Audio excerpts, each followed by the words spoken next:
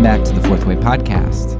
In this episode, I had the privilege of talking with Mary Crauderueff, who is an archivalist, something like that, in regards to Quakerism.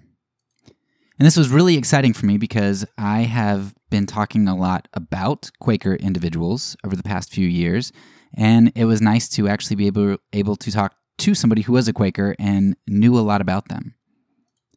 In some ways, though, it was also disappointing because I kind of elevated the Quakers, and I should have known better, right? I mean, humans are humans, and we are very complex creatures, and the same thing goes with any ideology. You're going to find a lot of people, a lot of variance within ideologies, and then a lot of inconsistency even within somebody's own internal ideology, because we're hypocrites a lot of times too, and self-interested. So as we talked about the Quakers, I still really respect them and a lot of the work that they've been able to do, and some of their ideologies really influence their ability to be able to, to move forward on justice issues before other groups do. Nevertheless, they definitely have a solid past, just like all of our groups do. So hopefully in this episode, since we talk so much about Quakers, you'll be able to hear a little bit more about Quakers from somebody who actually knows something about them. And we'll also have another episode right after this one where we're going to talk with another Quaker and maybe dig into some more of this. So sit back and enjoy.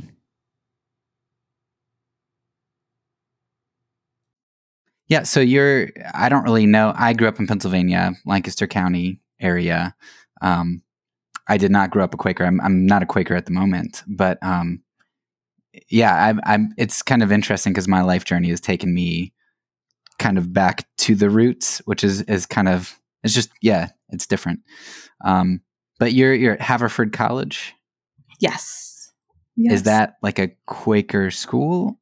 Yeah, so Haverford College is, it was founded as a Quaker college in 1833, just outside of Philadelphia. And today it's non-sectarian, but it still roots itself in its Quaker values.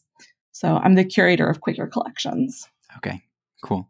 And by the way, I didn't introduce myself formally, so I'm Derek Kreider, by the way. Why don't you... just tell me a little bit about your background, because it looks like you're a historian of sorts, but I don't really know much more than that. Yeah. So yes. So I was raised Quaker, and I went to another Quaker institution for college. I went to Earlham College, which is in Indiana, which is where I started getting interested in Quaker archives.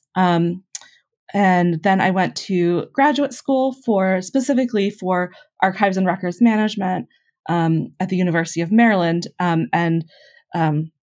At the time, I wanted to either go into Quaker archives or become a children's librarian. And I feel like I've accomplished both because I have lots of nieces and nephews who I get to find books for, and then I get to do Quaker archive stuff. So I started here 6 years ago.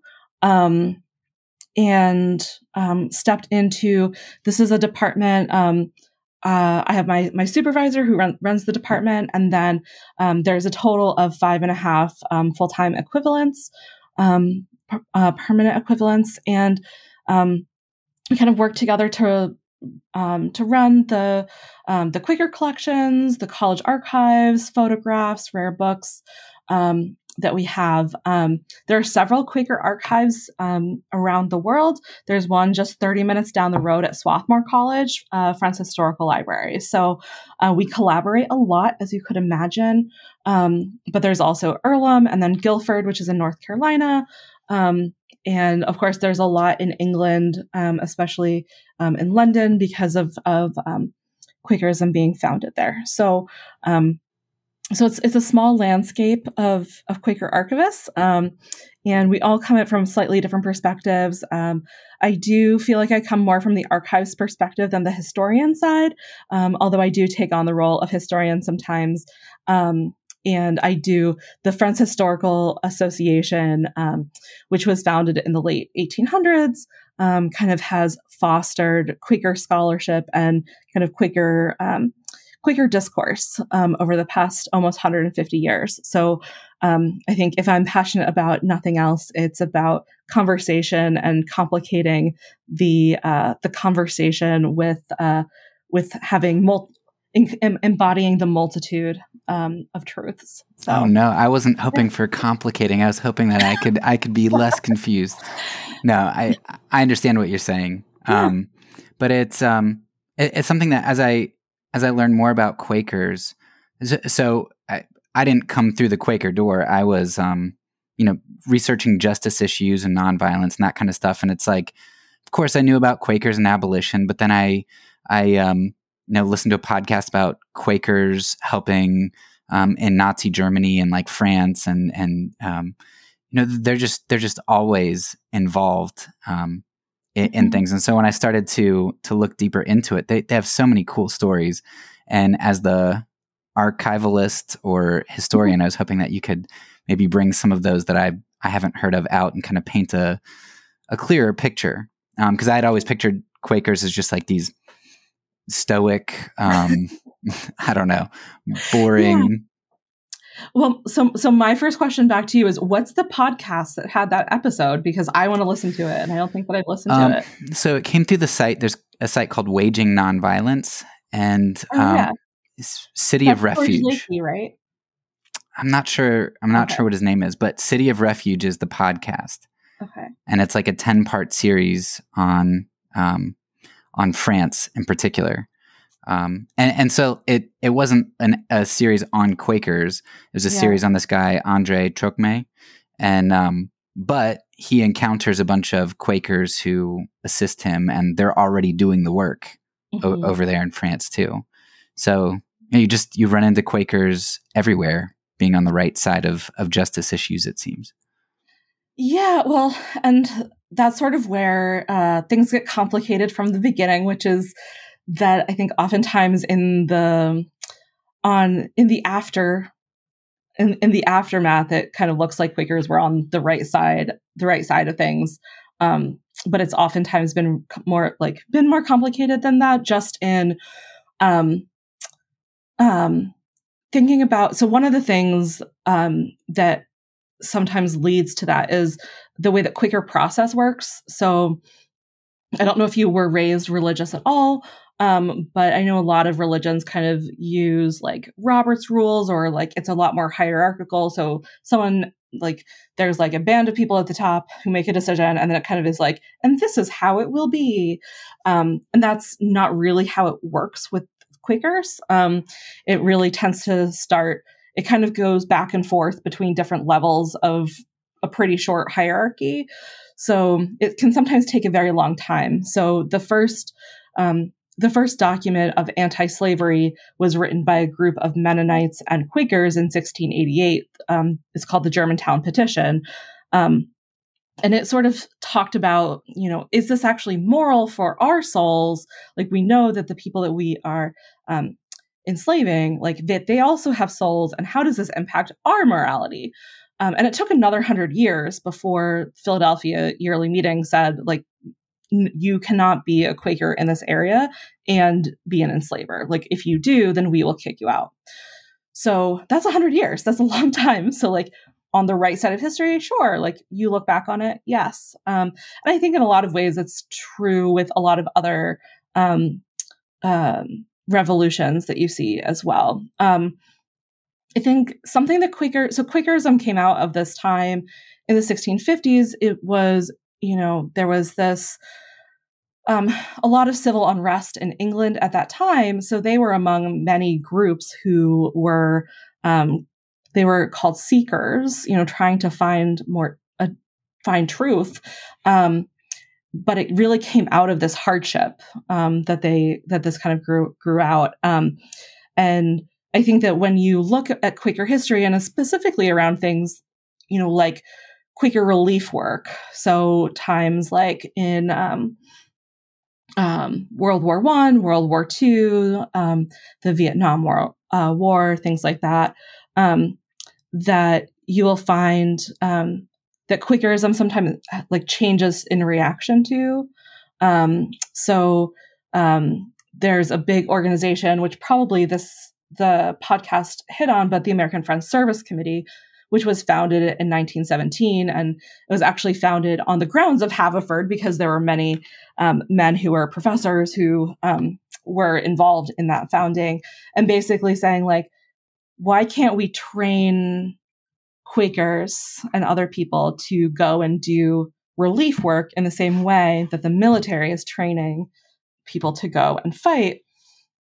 And so that sort of starts a couple of generations worth of people going, and there's a lot of relief work around Europe, particularly around feeding children and clothing children and women, and people who have been devastated by war. And sometimes what we find in the archives is materials that actually show that Quakers, I think, in order to do a lot of their work, actually worked with the enemy. Like, so there's documents of like where the Nazis were like, yes, like you as the American Friends Service Committee can go to this place. Like, we approve that. And you're like, but they were doing this radical relief work, right? There's sometimes contradictions in that, but I think sometimes for that longer view. A major shift that happened, I think, that really kind of shifted Quakerism towards the second half of the 20th century is the Vietnam War and conscientious objection. I don't know how familiar you are with conscientious objection at all. Oh, I can't hear you. Oh, sorry. Okay. I'm not super familiar, but I mean, I know what it is. Yeah. So they're basically, particularly, so in the Vietnam War, like you had the draft, and there were a lot of young men who did not want to be drafted, and so a lot of Quaker young men, they became conscientious objectors, and a lot of other young men were like, "Oh, I don't want to fight, and these values really align with my values, so I'm going to become Quaker and become a conscientious objector." And what you find in that transition point, I think a lot more of when sometimes people talk to me, they're like, is Quakerism like a place for political action, or is it a religion? I'm like, well, yes. But I think that particularly around the Vietnam War and then many generations since, a lot of the outward look of it has looked like protest. And there are still, the American Friends Service Committee still exists today in many places around the world, and also works with other organizations who do relief work, like the Mennonite Central Committee and things like that, who are continue to be on the ground in places that the American Friends Service Committee is not anymore. So I think that kind of gives a general arc of things. And I think today there's definitely, I think, if you asked people, like, if there was like some of the through lines of Quakerism, I think that one of them would be political action and involvement in politics in that form. I think there are sometimes few strands that everybody believes, but I think that is one of them in seeking to do, to be on that right side, to be looking at like what has God called us to do, and to support people. So I think that's certainly an avenue that when you look around, like Quaker involvement in the Spanish Civil War as well, like all of these times, like there's a big involvement and push, and it kind of changes, like Quakerism kind of morphs around those times. Okay. Yeah. I want to go back to something that you said, because I just read the story of Benjamin Lay a couple months ago, and it was very clear that there were slaveholders among the Quakers, and Benjamin Lay was kind of the odd man out in all of that. Yeah. But I guess the reason that I would it feels like I should still characterize Quakers as being on the right side of justice is because it seemed like, and maybe this was a one-off case, but it seemed like the way that they had things set up provided, even though everybody was against Benjamin Lay, he was able to work within the system and eventually influence it to change. When I think about, my group, the conservative evangelicals, the SBC, a lot of denominations, basically they come to a head and then they're like, well, we're just going to split. And so there's never a resolution until you get a civil war or something like that. And then you're kind of forced into a place. So I guess that's why it feels like the Quakers are on the right side, because even though it was one man, he was able to transform the group, kind of like a representative of them. And eventually they shifted to his side. Does that make sense? It does make sense. So Benjamin Lay was part of a movement of people. It was not just Benjamin Lay, right? There was a group called the Progressive Friends that actually did break away, and some of them were kicked out. So Lucretia Mott is a very famous Quaker later on who was also kicked out over abolition and anti-slavery, and so I think. So I think you sometimes have these like small groups of people, and then like I think that you're right. Like there is this small movement that then does change the whole body. I will say, there are many different types of Quakers in the world today. So when you look in the Philadelphia area, there are some more evangelical Quaker churches that are Spanish speaking, but predominantly, like when you think of like the pictures of Quakers in like a meeting house and everything like that, that's like silent worship. That's a lot of what's in this area. But around the world, actually the majority of Quakers are evangelical, or are just a lot more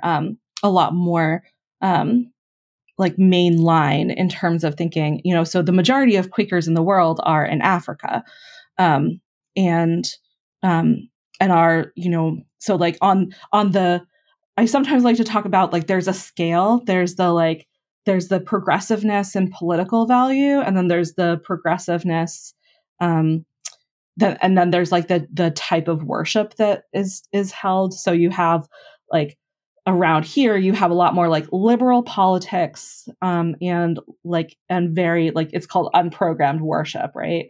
And then on the very other side, you have a very programmed worship with a lot of singing and preaching, and also a lot more conservative political values. So that would be, like anti-queer rights, very patriarchal, like even like on the furthest edge of that, not wanting women as ministers, which is actually one of the beginning founding, Margaret Fell, who is one of the 60, that's called the Valiant 60 at the beginning.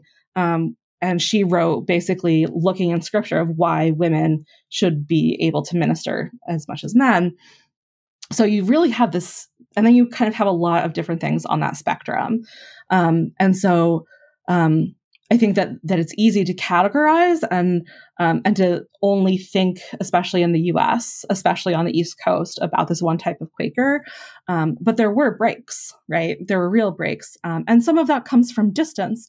A lot of that comes from Quakers in Philadelphia moving west, and as they were trying to attract more people, they were like, "Oh, it seems like people really like this singing thing. Maybe we should have singing." It seems like people really like being like preached at by like one person. Like, I guess we should do that. Even to the point of having like major Quaker revivals with like when you think of a revival and like revival tent and like a whole big thing, like they were doing that. And sometimes like a meeting would have started as an unprogrammed, like silent Quaker worship model, and will have transitioned to being this other type of worship. So I think that there's some interesting things in that as well.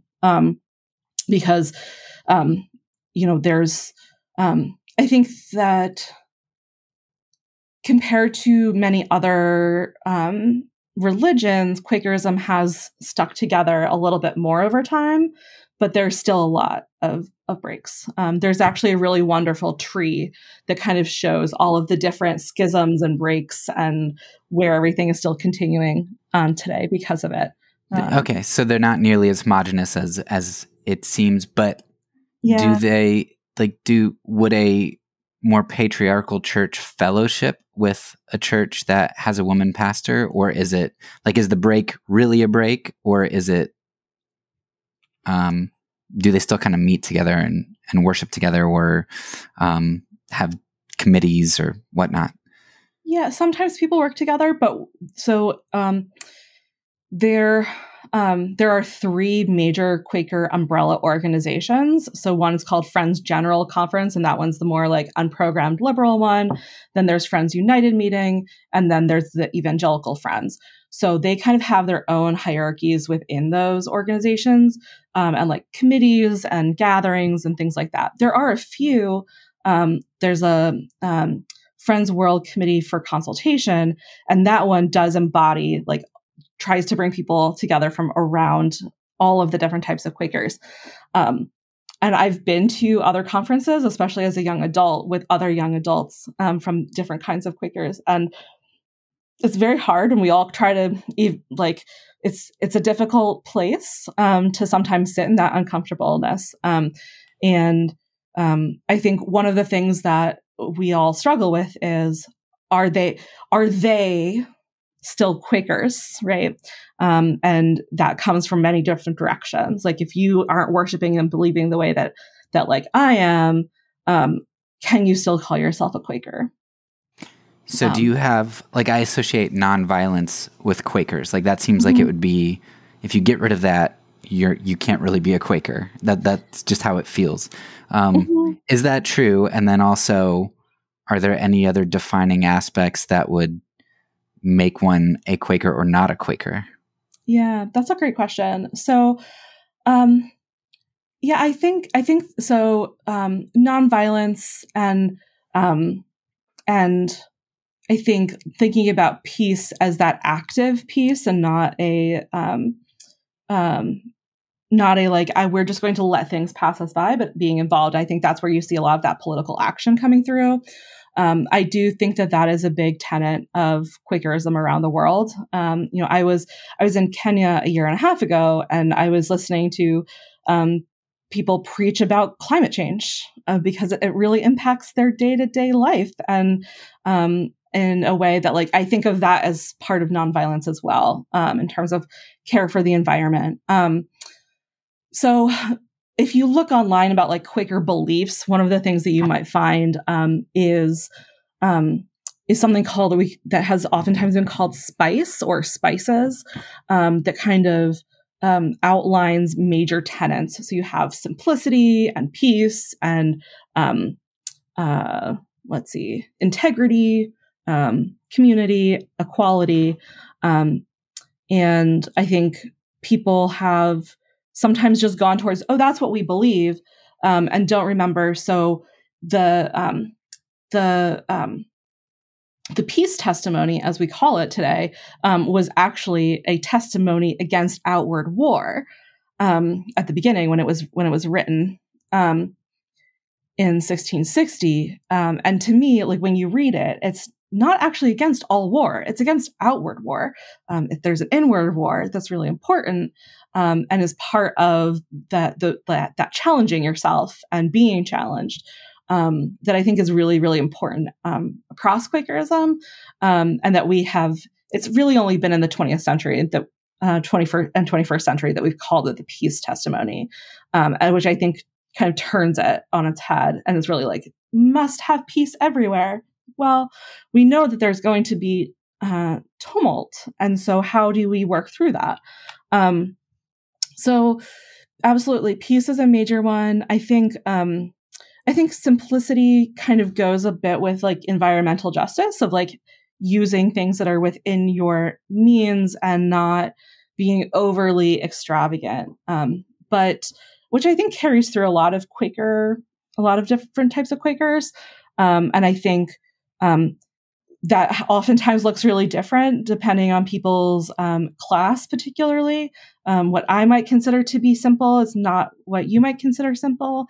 There are people that wear plain dress, so wear like the same outfit, and they actually, people oftentimes think that they are Amish, but they're just wearing very simple clothing. And then for someone else, it might be that like in their group of friends, they don't wear nail polish.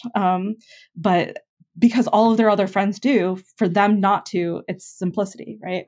And I think that is the heart of it, where these testimonies are personal testimonies that also grow to be community testimonies. So I think that's sort of how that works. And in the 20th, 21st century, we've kind of more like been secured in these ones. But I think, one that's really been growing is justice in terms of racial justice and economic and climate justice. So. Right. So another question, and I don't want you to spend too much time on this because I know that I found a lot of other good things on like through other interviews, and there's some other questions that I haven't found that I'd really like to get to, but sure. I don't think it's really possible to talk about Quakers without talking about the way that they make decisions, because and that's something that kind of confuses me, and I think confuses a lot of Westerners. And I've seen a little bit of it in the Orthodox Church, where instead of having like a pope who's preeminent, they have different people, and they might have one priest who is the what is it called? Like not prominent among equals, but it's something like that, where it's like we're all equal, but nevertheless everybody kind of gives reverence to this one person a little bit more so. It kind of seems that way on Quakerism. So when you use words like different versions of Quakerism have different hierarchies. So hierarchy doesn't seem to go with how I imagine the decision-making process, but I can't imagine having a decision-making process without hierarchy. So could you maybe simplify that a little bit for me? I will do my best to simplify it. Is this the one that you wanted me to spend a lot of time on, or no? No. You go for it, and then okay. Yeah. So oftentimes the way that Quaker decision making has been translated into Western language has been consensus making, which is not actually what it is. What Quaker decision making is sense of the meeting, which is probably even more confusing than less. So the sense of the meeting is basically so business decisions. So business meeting is not just called business meeting. It's called meeting for worship for business. Weddings are meeting for worship with attention to marriage. Everything kind of flows through that, because a lot of Quakerism and that grounding is through community and through being in the presence of one another. So in business meeting, you do have, we usually call them clerks who kind of organize the meeting and kind of work through the agenda. And when a decision comes forward, there's conversation and discussion.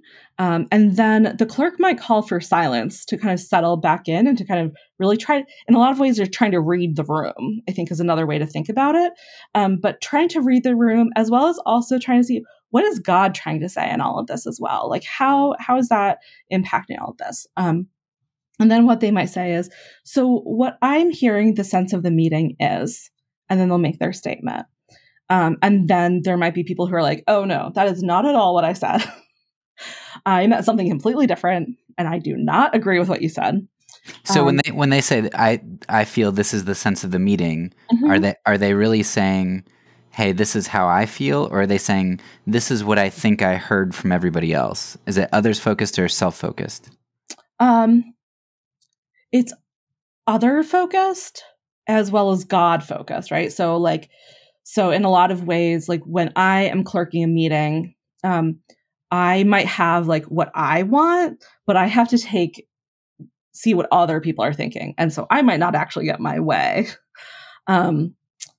But sort of seeing like, oh, like what are people actually thinking? And there are sometimes decisions that don't get made for years.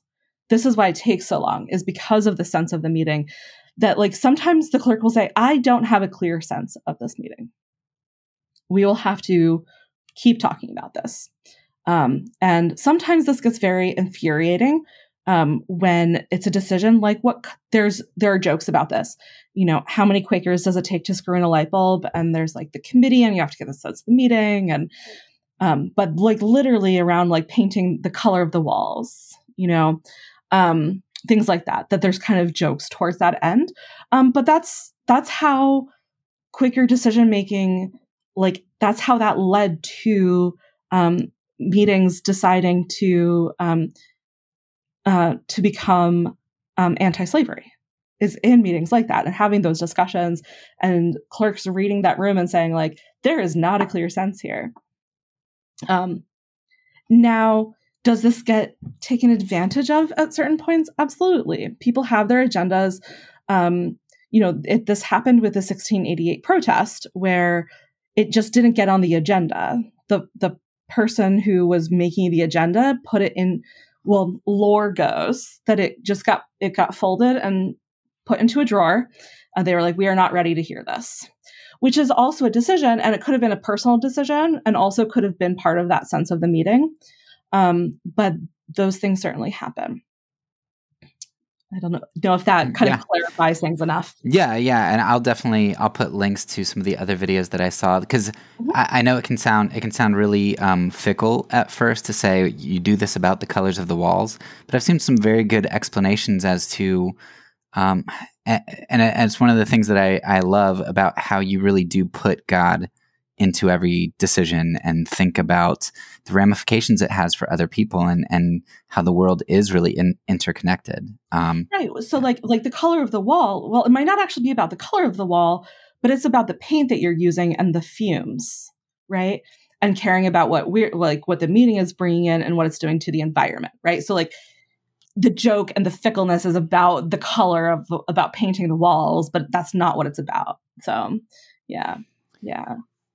Yeah. So, kind of shifting gears a little bit, because I want to get into some of the historical things more so. So again, I come from conservative evangelicalism, and in the last 5 years, the "Make America Great Again" thing came up, and I've read through too much history to like, I know that's baloney, and it's trying to get people riled up, and it's like people just don't know history. And so my group, oftentimes we think that, well, we were kind of saviors, we were good, we established this wonderful institution, this wonderful government, and we were being persecuted and here for religious freedom. And I'm sure there's a bit of truth to that in some ways, but we don't seem to be able to understand the real picture. And so as I'm reading through different accounts, and I'm seeing like Quakers and other nonviolent groups like Mennonites were, when there was conscription or when there was wartime, like they'd have their possessions taken or they'd be killed or beaten. The Quakers, especially who were friendly with the Native Americans, there were a lot of repercussions for them, and there were stories of Quakers being slaughtered alongside of their Native American friends. And this is done by, my ancestors, the Protestant Christians who were fleeing religious persecution. So I would love for you, I know that's a very long, deep history, but I'd love for you to help my group get a sense of how we persecuted other people, like other Christians even, and how in a sense there were other groups of Christians who were bearing the witness of Christ through martyrdom, more so than my group, or alongside. Mm-hmm.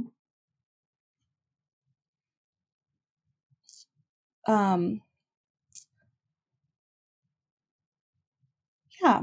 So I'm trying to figure out how to make this a short story, which I'm not sure that there fully is a way, but I can at least give a beginning of it.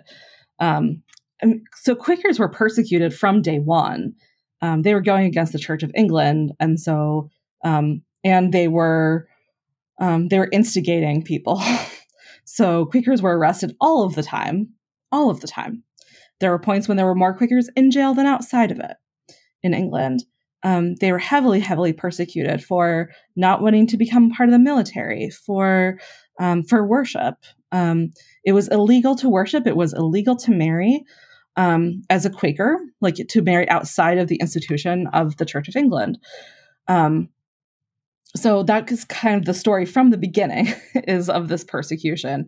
And that when I mentioned earlier that that document about that Margaret Fell wrote about women, it's called Women Speaking Justified. She wrote that while she was in jail. A lot of that writing happened in jail.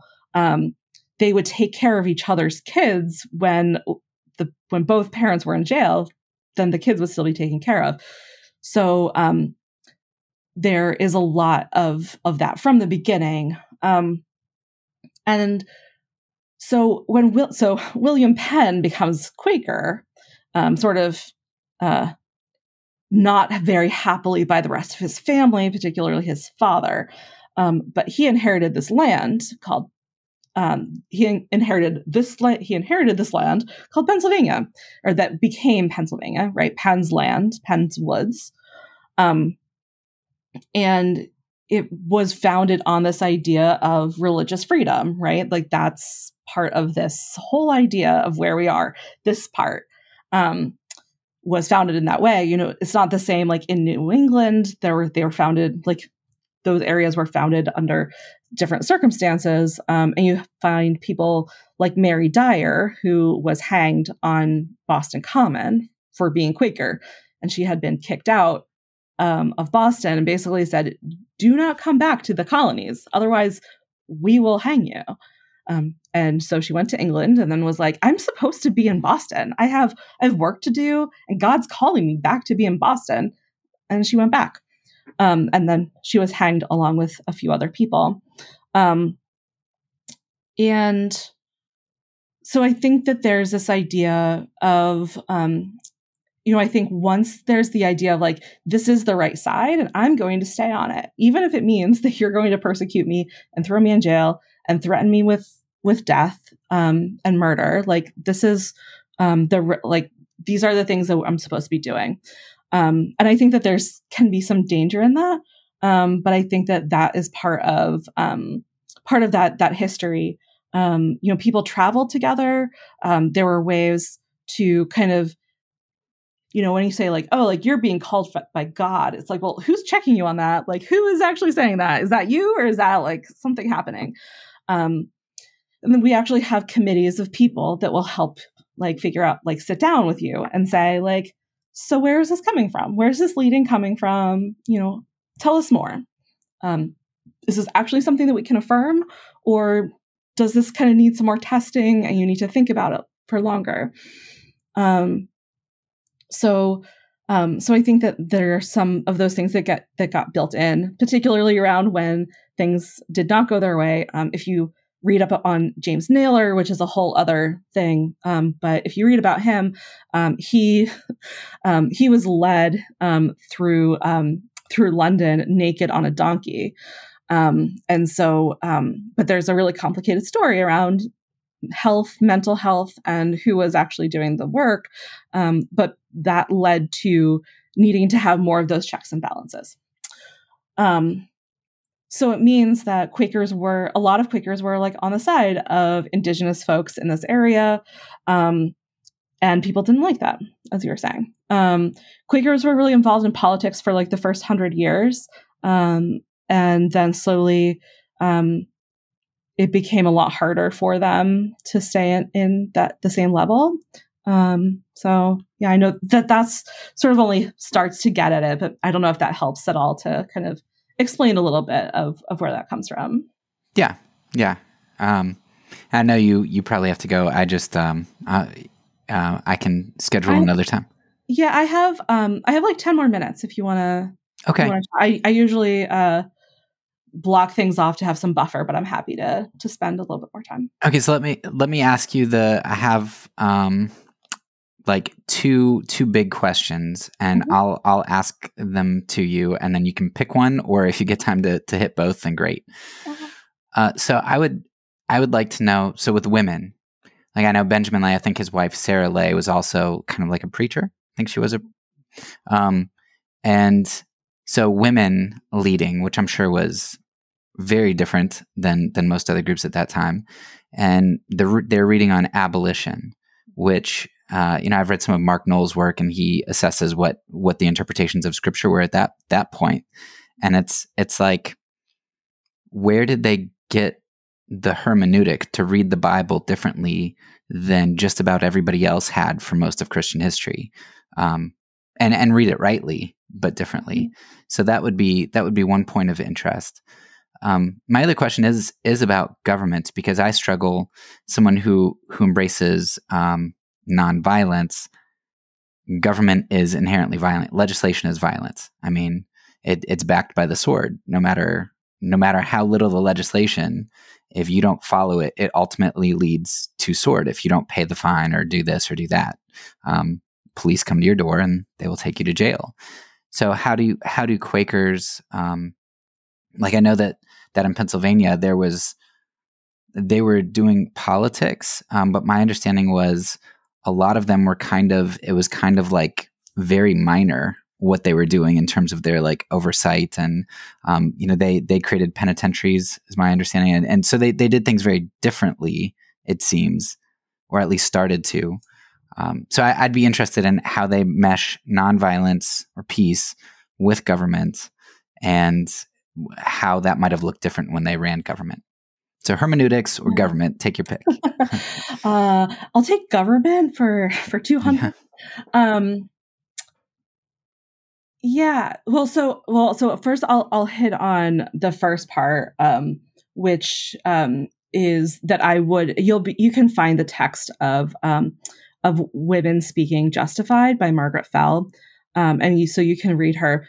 Early Quakers, they breathed and wrote the Bible and Bible verses. I've had professors who have said basically most of Quaker writing in the early, for the first 20 to 40 years, is scripture just rewritten with some other prepositions. So I think that would be a good place to start in terms of where she was reading that, and where Quakers were reading that. So that's sort of where I would lead for that part. I don't have a strong background for abolition in terms of the hermeneutics around that, but I think that would at least get some of the women part. In terms of government, I think Quakers knew from the beginning that they weren't going to necessarily be able to do this whole sense of the meeting thing at a governmental level, right? So I think that there is some understanding in that, but also being okay, so maybe it goes back to the sword, but maybe we can make it a nicer sword, ? Maybe we don't have to do all of these fines, ? I think that there's definitely some of that.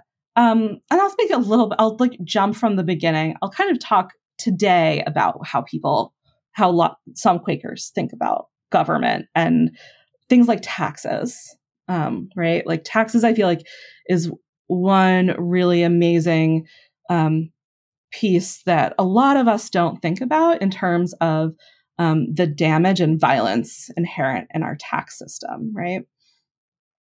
And how big of the percentage is of our taxes that goes to war, for instance, right? So there are Quakers who will literally sit down and look at the percentages every single year. They will do their taxes and they will say, okay, I am not paying taxes to support war. I will pay my 32% of my other taxes that will go to all of these other benefits, but I will not pay my war taxes. And there are lawyers who will work with people on war tax resistance in many different forms, of not paying those exact taxes. There are some people that choose to live below the poverty line, which means that they are they might be receiving benefits that are government benefits, but they are also not paying into the tax system itself, if that makes sense. That's another way. And then there are some people that just don't pay them, and the IRS comes after them, and they will. There are lawyers who do some pro bono work on this with people to kind of help craft language around it. It's tricky. I think many people inside the Quaker world, as well as outside, who are nonviolent and who really kind of question the use of those taxes, it can be really, really hard when it comes to writing that check or whatever it is, right? Well, that helps you understand the paint color dilemma too, because if I give a particular company my money, and that's basically, depending on what they do with it, you're paying a tax to them that is going to be used for malicious purposes.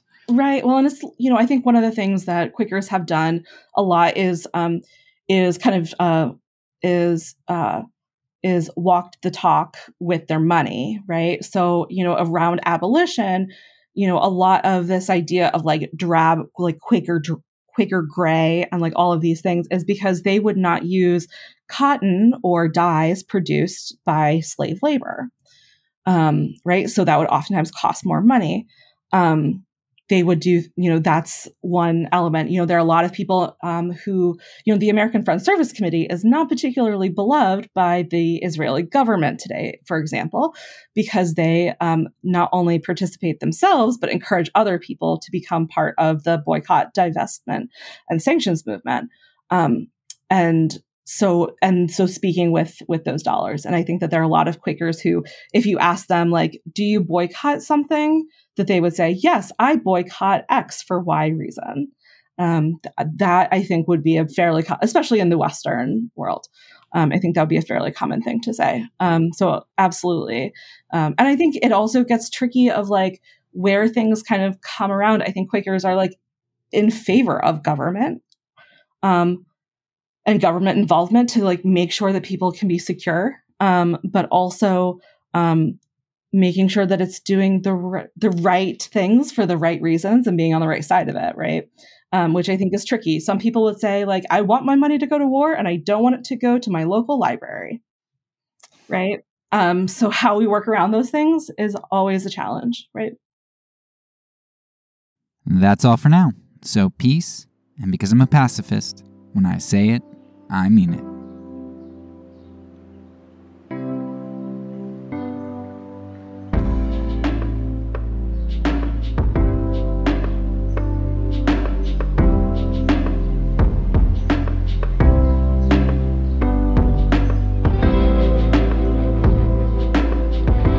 This podcast is a part of the Kingdom Outpost Network. Please check out the links below to find other great podcasts and content related to nonviolence and kingdom living.